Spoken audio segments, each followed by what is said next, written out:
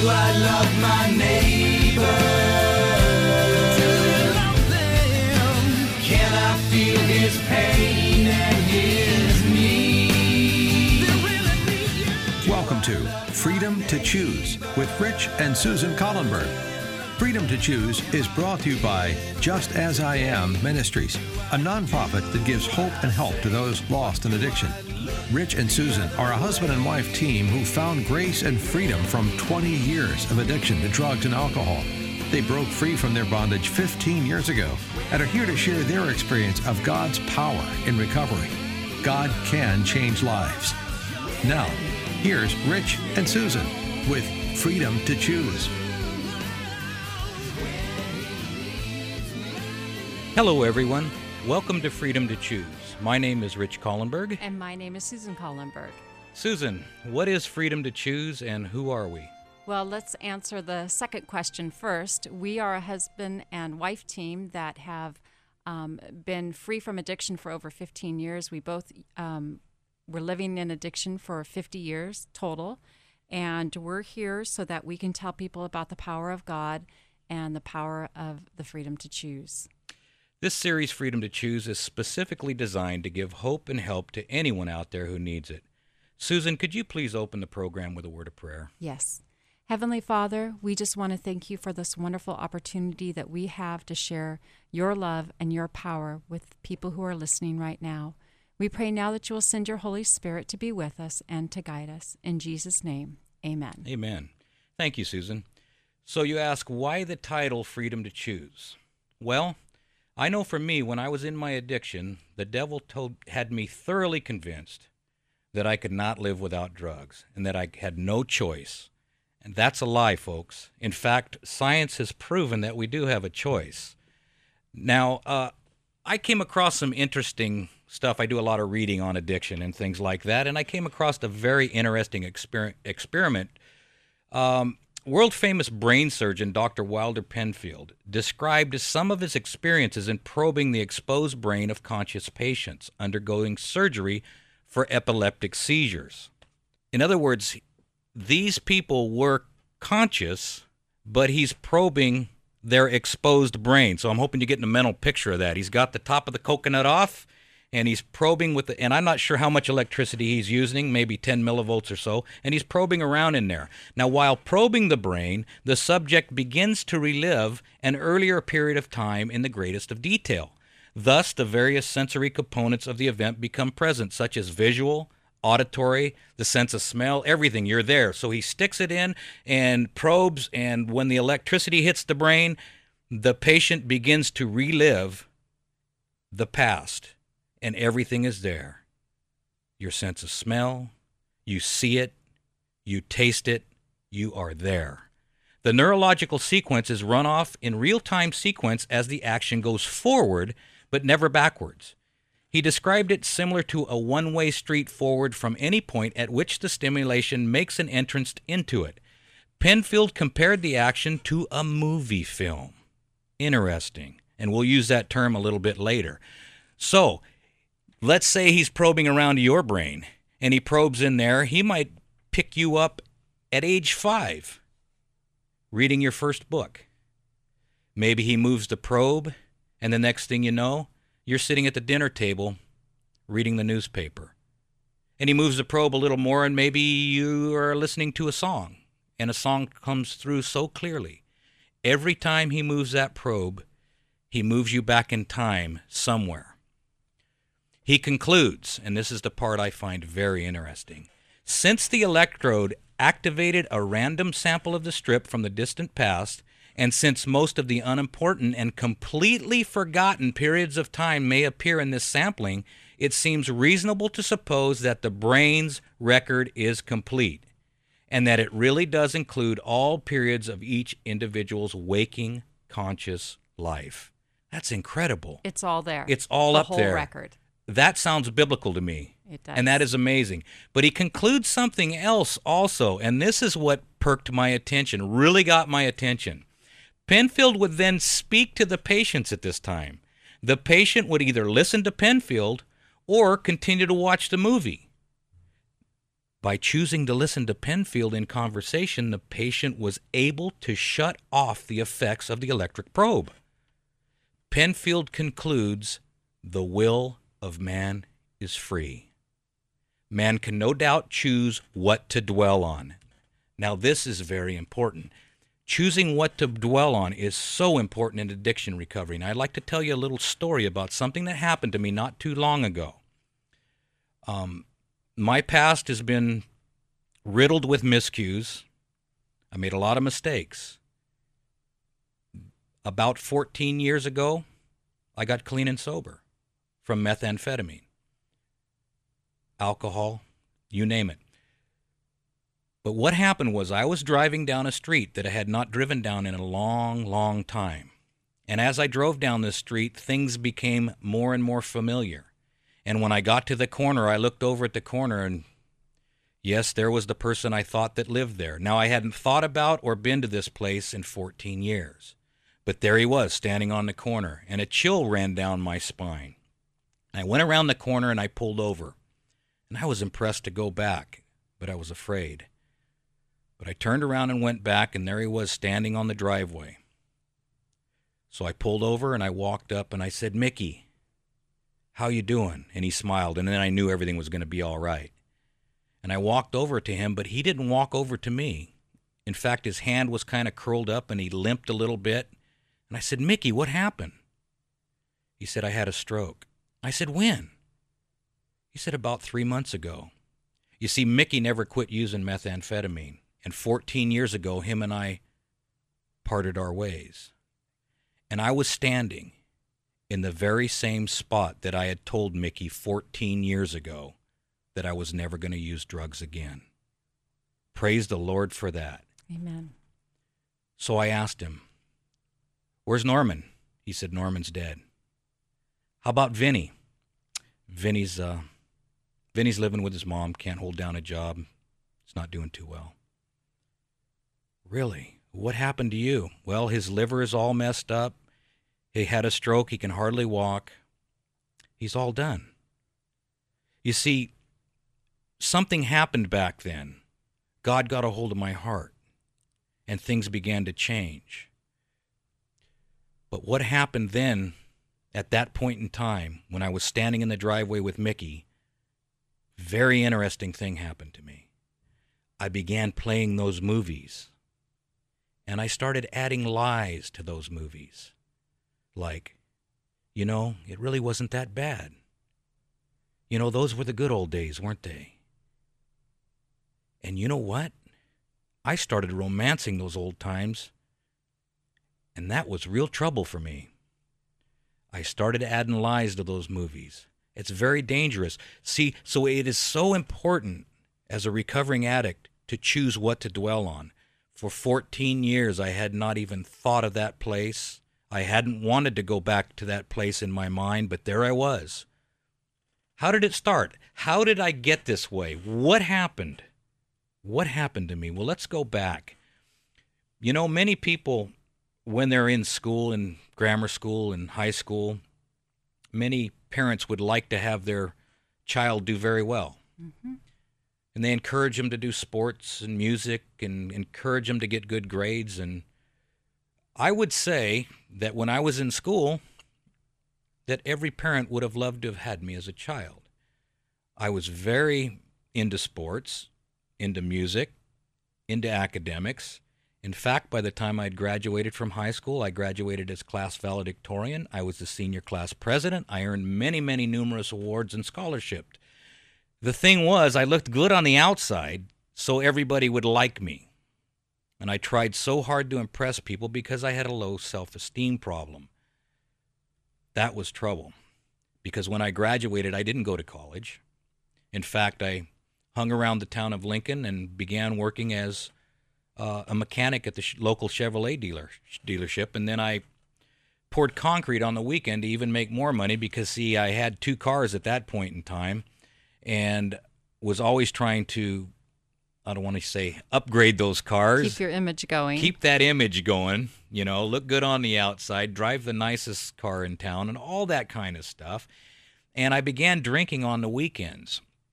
And this got worse and worse. Then I began drinking every night, heavily. And then I began drinking every night and every day at noon. And then, of course, being a mechanic, that's not too red hot. Drinking at noon, going back and doing a brake job on somebody's car, not too bright.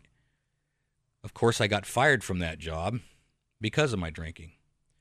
And so there I was. So I decided to open my own construction company. And at that time, construction was booming really well. We had a whole lot to do, so we had to get it all done. And I started taking amphetamines. Little cross tops, those little white pills, many of you know what they are.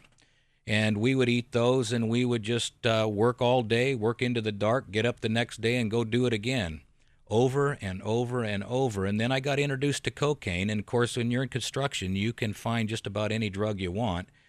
And when I got introduced to cocaine, I thought, this was it. Boy, I found my lost love. And I began dealing cocaine, and friends came out of the woodwork that I didn't know I had. And now all of a sudden, it didn't take much to impress people. I had friends all over the place. Wow, this was exciting. And it was a little dangerous, too, and that kind of excited me also. But things got worse and worse. I lost that business, started another one, lost it because of the drugs, and got into rock bands also. I was a member of several rock bands, local rock bands, and the drugs were a great part of that scene too. So, but as things got worse and worse, and I moved every 2 years because, you don't pay your bills and you run and hide from people. And you run and hide from the people that are trying to collect money from you. So every 2 years I moved, or every 1 year, whatever it took. And I haven't counted how many times I've moved since the 80s, but it's been over 15. Anyway, I got introduced into methamphetamine about the mid-'80s, and then things got even worse. It ended up, at the end of my addiction, that I was living in downtown Sacramento here, in a little one-room shack with a dirt floor, a keg of beer, an old beer keg with the front cut out of it, and I had a sewer pipe running out the top of it, running out the window, and that's how I kept warm. I built my fires in this little beer keg. And I had the chemicals to cook the methamphetamine buried underneath my sleeping bag in this little one-room shack. And we don't want to glorify what our past was, but we just want the listeners to understand where we've come from. It's real important to see how far down we actually were. What do you think? Class valedictorian, senior class president, in a one-room shack with the chemicals to cook the methamphetamine buried under his sleeping bag. It's not what I had in mind when I graduated from high school, but that's what happened. It wasn't one choice. It was a series of seemingly insignificant, small choices that led me to a place that I never would have chosen for myself the day I graduated. But there I was, laying face down on my bed, screaming at the top of my lungs for God to help me. You see, my life had been a speedboat going through a 5-mile-an-hour zone, leaving a wake of destruction everywhere I went. I don't know how many people I hurt, but the Lord has revealed to me that He's forgiven me and that He will take care of me. And I turned to Him, and you know what He told me? You know, He doesn't speak to us audibly sometimes, but it's that still small voice. It's those impressions that you get. And it was this: it's not going to be easy, but it is simple. Simple, but not easy. If you search for me as hard as you searched for drugs, you're going to be all right. You're going to be just fine. Don't you just wish you could erase the past sometimes? And I don't know what you may be struggling with out there, and I don't know if you know somebody that may be struggling and you've lost hope. Don't lose hope. Don't lose hope. You know, God can erase the guilt and the shame, and that's why He came. He does not pin our past to us and use it against us. That's not the kind of God He is. So how far is too far, Susan? There's no place that we can end up that God's not willing to come and to save us from. That's right. There is no place. You know, I look back on the times. Susan and I both now have a much better life together. We're totally different in many different ways. And that life that we walked away from, it is a tough life to walk away from. Absolutely. And it's certainly not of our own doing that we're different. No, it is not. And the devil has you thoroughly convinced. He had me thoroughly convinced that that was what my destiny was. And I had bought the lie. Mm-hmm. That's the sad part about it. There are so many people out there that have bought the lie. And sometimes we buy that lie for the people that we know and love.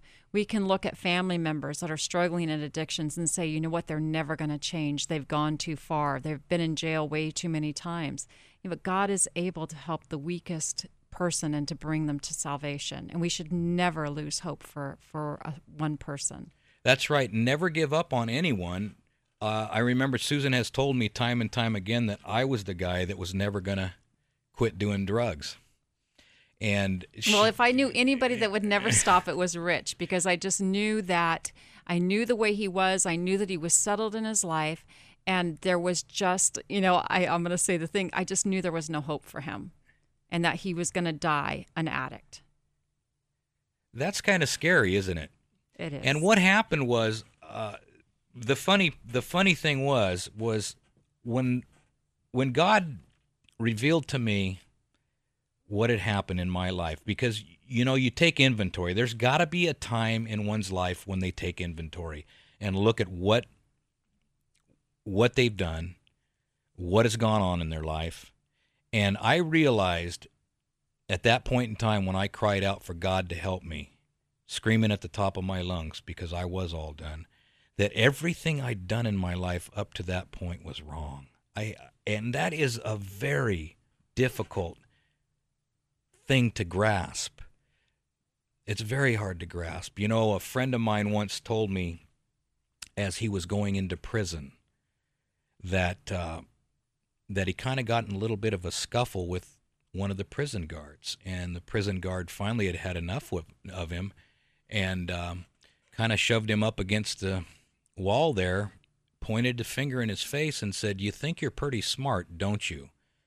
And my friend said, "Yeah, actually I do." And the prison guard said, "Well, this is what your best thinking got you.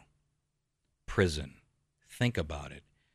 And when I reflect on my life, that's where I was at. And a lot of times we may not end up in a prison cell, but we are prisoners of our habits and our addictions.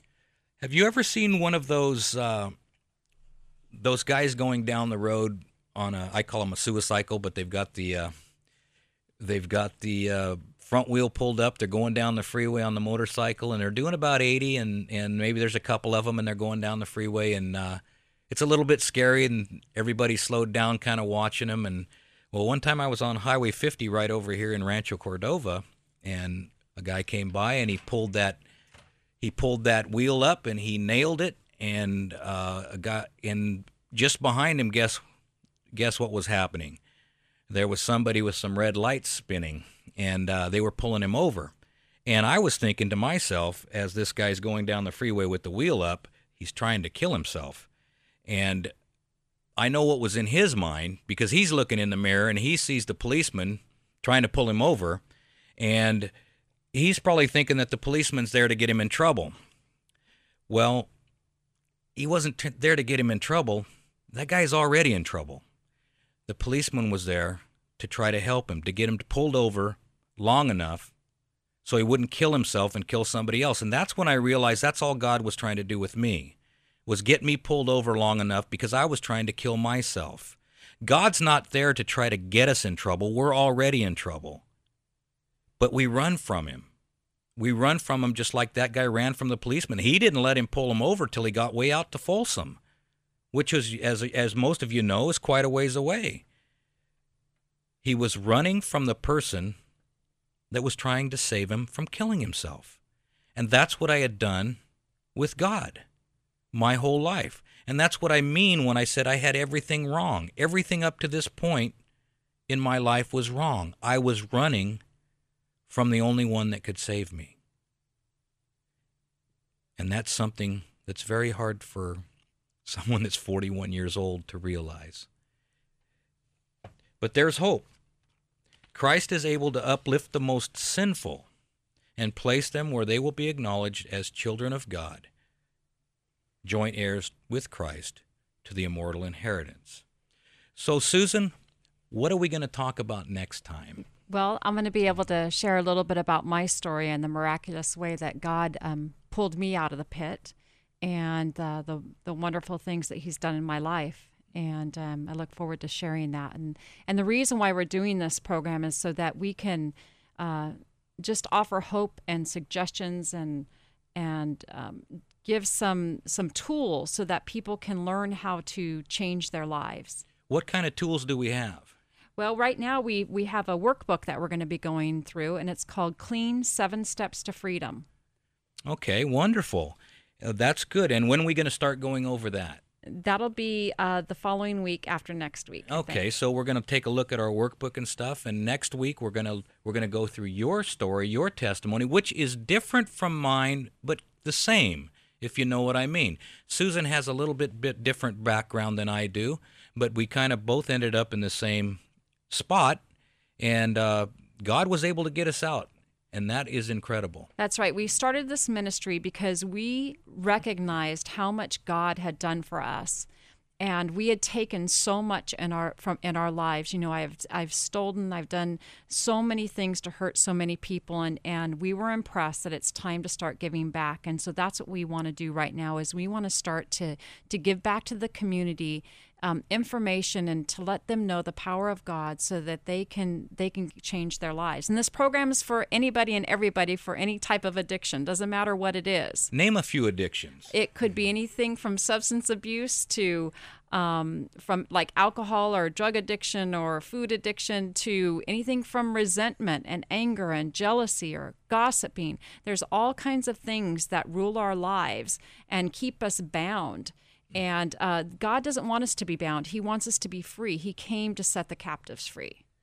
And that's wonderful, because, you know, God is that kind of God. He not only wants us to be with Him for eternity, but He wants us to be well. And He wants us to have life, and have life more abundantly here and now. He wants us to be free. You know, when I think of Jesus and how He went around healing and teaching, and that, to me, when I think about that, this is what He did for us. That's right. He healed us from our addiction, and now He's teaching us as we go along, and He's continuing to heal and continuing to teach.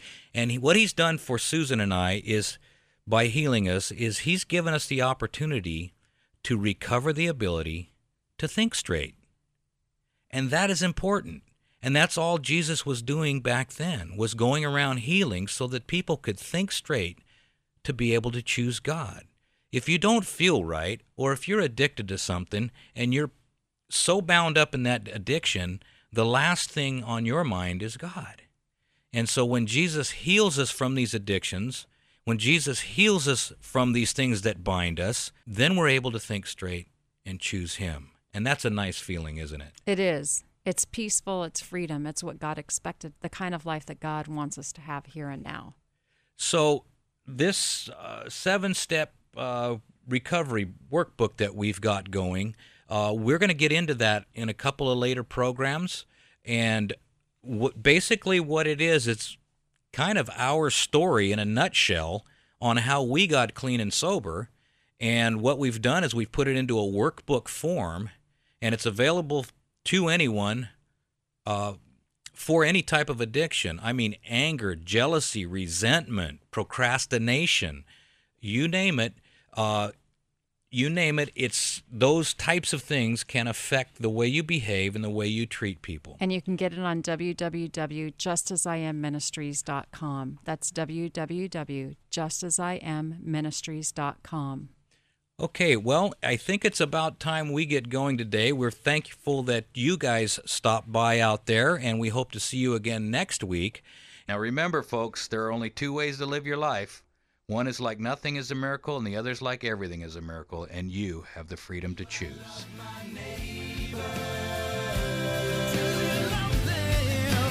Can I feel his pain and his need? Thank you for listening to Freedom to Choose. There truly is hope for anyone whose life is in captivity and being overrun with the devastation of addiction. Rich and Susan are living testimonials and have created a 7-step biblically based handbook and a recovery workbook to move those you love toward freedom. If you'd like to order the Addiction Recovery Book for someone you know, or if you're a member of a church and you'd like to create a ministry in the area of addiction, Rich and Susan can help you get started. Please call Rich and Susan at 916-645-1297 or go to JustAsIamMinistries.com. As a nonprofit, they are blessed by people like you. 916-645-1297 or www.JustAsIamMinistries.com. Thank you for listening. And remember, you can do all things through Christ who strengthens you.